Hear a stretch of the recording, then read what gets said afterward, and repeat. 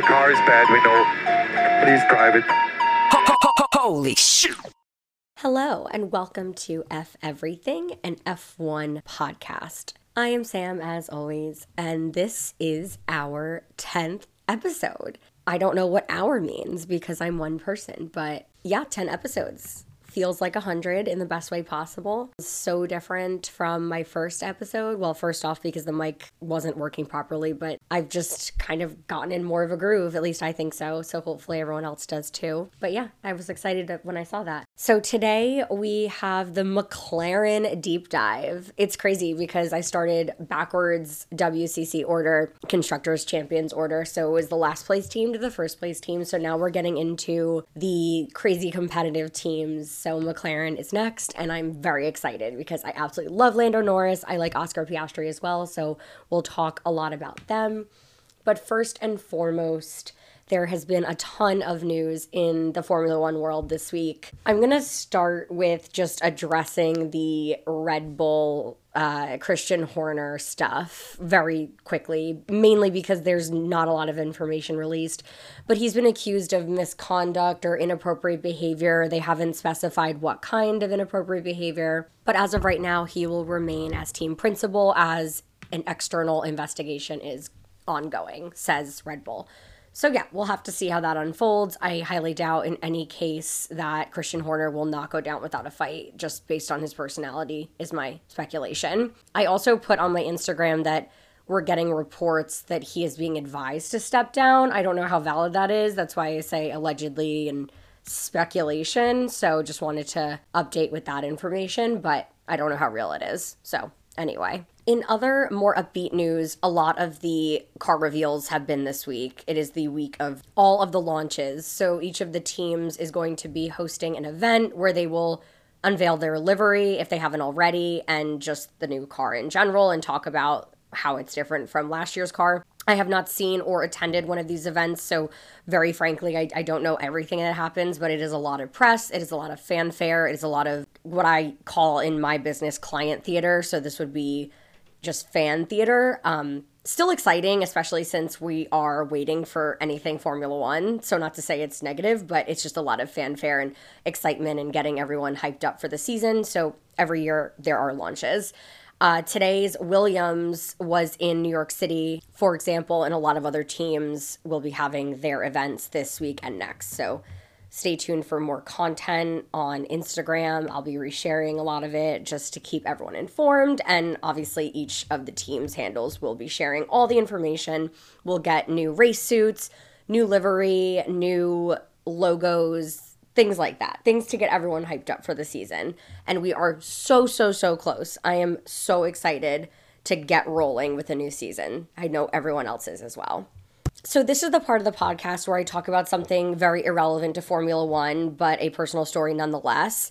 I would like the general public to know that I drove stick for the first time in my entire life. So a manual car, not an automatic car. I don't even really know how to drive an automatic car. I do. I have a license, but I'm not a great driver. I live in the city. I don't really drive that much.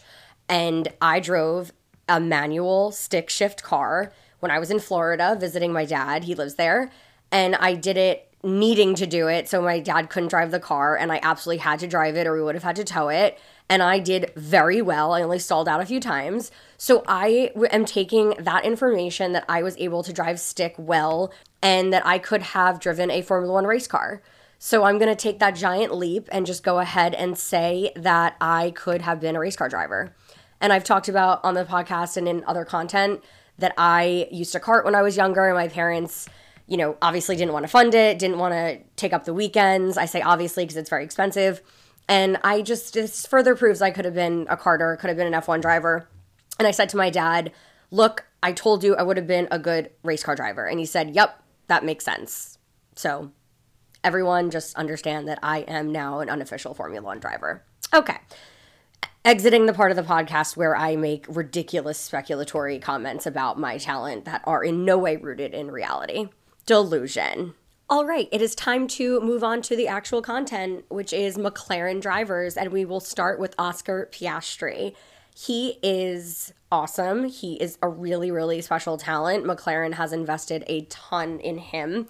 He is, I would say, the second driver, meaning Lando. His teammate is prioritized, but still super talented, and I think they'll be more even as the years progress. But let's get into it with Oscar. So he is super young, understandably, 22 years old. He is Australian, so him and Daniel Ricciardo are two, I think, the only Australian drivers on the grid. Really cool. His driver number is 81, and he, in 2023, had his debut season, and he has been with McLaren since the debut season, but there was a ton of drama surrounding his debut year, which is super unfortunate for him, but I'm sure he made out pretty well in his contract pricing-wise. So what ended up happening was he was a reserve driver for Alpine. He was on loan for Williams, meaning Alpine lent him to Williams for a certain point in time, which is irrelevant to the drama, but noteworthy nonetheless. And so in 2022, Alpine actually announced that Oscar Piastri would be driving for them and have a seat in 2023 as one of their two drivers. But apparently, Oscar never signed a contract and either wasn't consulted about this announcement or was salty about something to do with the agreement. So he went onto Twitter and announced, or some social media platform, and announced that he had not signed a contract and he would not be driving for Alpine. And the principal at Alpine, Omar, said that he questioned his integrity because he should have been loyal to Alpine, even though the contract wasn't signed, so on and so forth. And he actually, Omar, the principal of Alpine, threatened to sue, assuming that Oscar gave his verbal word or was just assumed that they would be his team for the 2023 year. And mind you, at this point, Oscar is showing phenomenal promise, so teams really wanted him as their driver. It went to the FIA court, which, if you're not aware, the FIA is the governing body of motorsport, and they ruled against Alpine that essentially he did not have a contract, it wasn't standing, so very shortly after it was announced that he had signed with McLaren. What I find interesting is that McLaren signed him, but on a contingency that he would drive as a driver for the team if they could negotiate a termination with Daniel Ricciardo.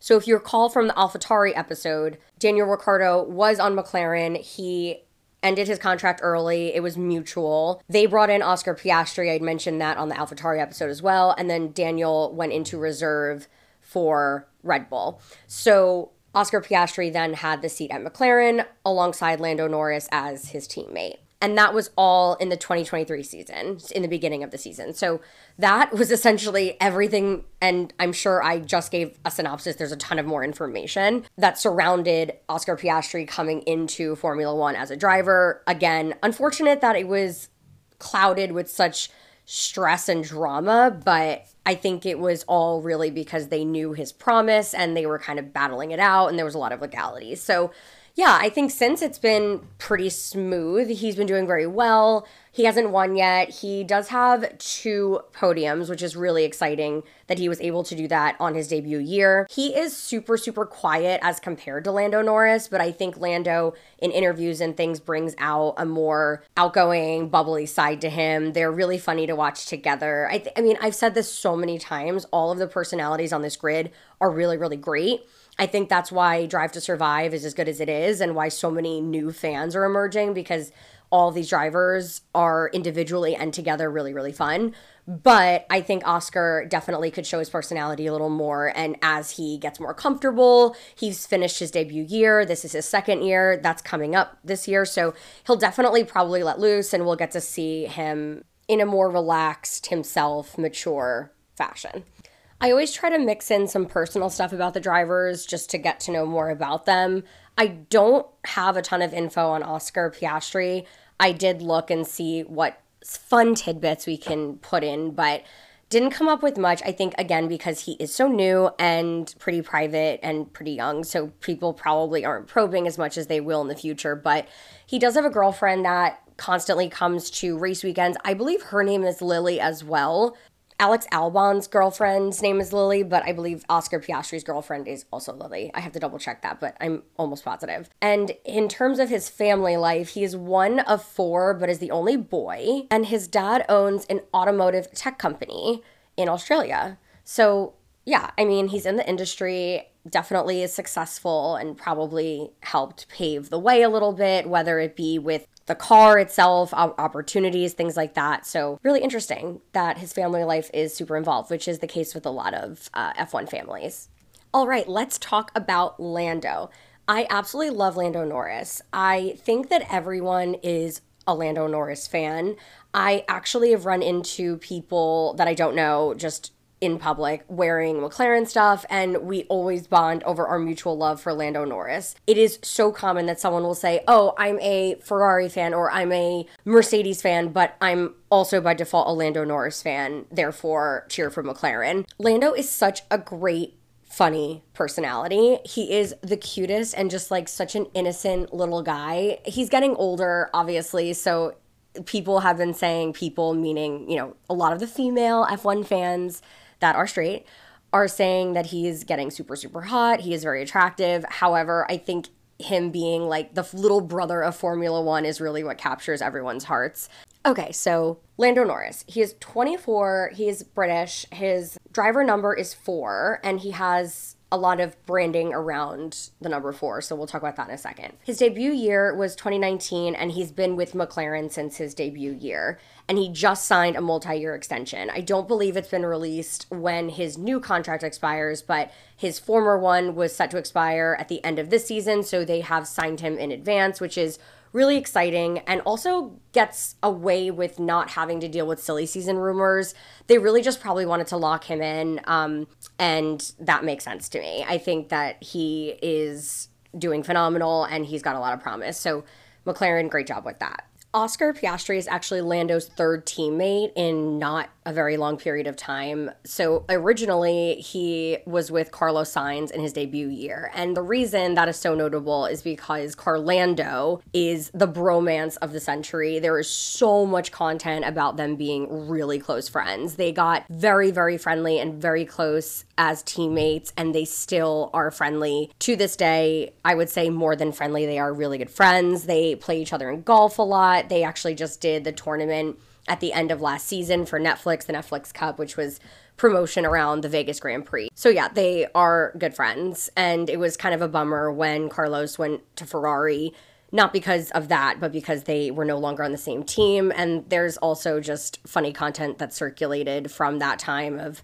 Lando kind of teasing Carlos about going to Ferrari. So yeah, if you haven't seen any of that, definitely check it out. There are Instagram accounts literally dedicated to Carlando content. I follow every single one I see because it's so wholesome and so amazing. Not as amazing, but still really great is content or just general vibes from Lando's next teammate, which was Ricky D, right after Carlos. They are both really funny, had a really good rapport. I mentioned Lando's previous teammates in this section because they have been so notable. So yes, he's on his 3rd, and the others have been boyfriend and husband of mine and just bromances for the ages. Love to see it. Also, something we would love to see is a Lando Norris win. This is probably one of the most wanted things I have seen of predictions and wishes coming into the 24 season is for Lando Norris to win a race. He has been trying so hard, and that, which is the understatement of the year. They're all trying hard. That's what they're doing. It's Formula One. They all want to win. But Lando has really, really tried to make this happen so many times, and it's just frustrating to see him come up slightly short in 2nd or 3rd. So I am really, really, really hoping to be watching live when Lando wins this year because I really feel that this is his year. 2024, it ends in 4, his number. I think it's going to happen. And he's 24. It's the year of the 4. So it has to be a Lando year where he will win not once, but multiple times. I'm manifesting for him. And he has won 13 podiums. So it is time. It is definitely time. Okay, so speaking of 4, Lando has a personal brand called Quad 4. He creates content. He has a whole team. I, in my head, think of them as his posse. It's also like a lifestyle brand, apparel, gaming, vibes, things that Lando likes. When you're that famous and you have that much money, you can create your own brand and just say, it's my brand. Like, there's clothing and there's gaming and we're gonna do this and that, and I really don't know what the vibe is, but it's a good vibe. It's just a lot of stuff, and it's Lando, and it's 4 themed, and it's awesome. So Quadrant is his, I want to say side hustle, but it's like not even a side hustle.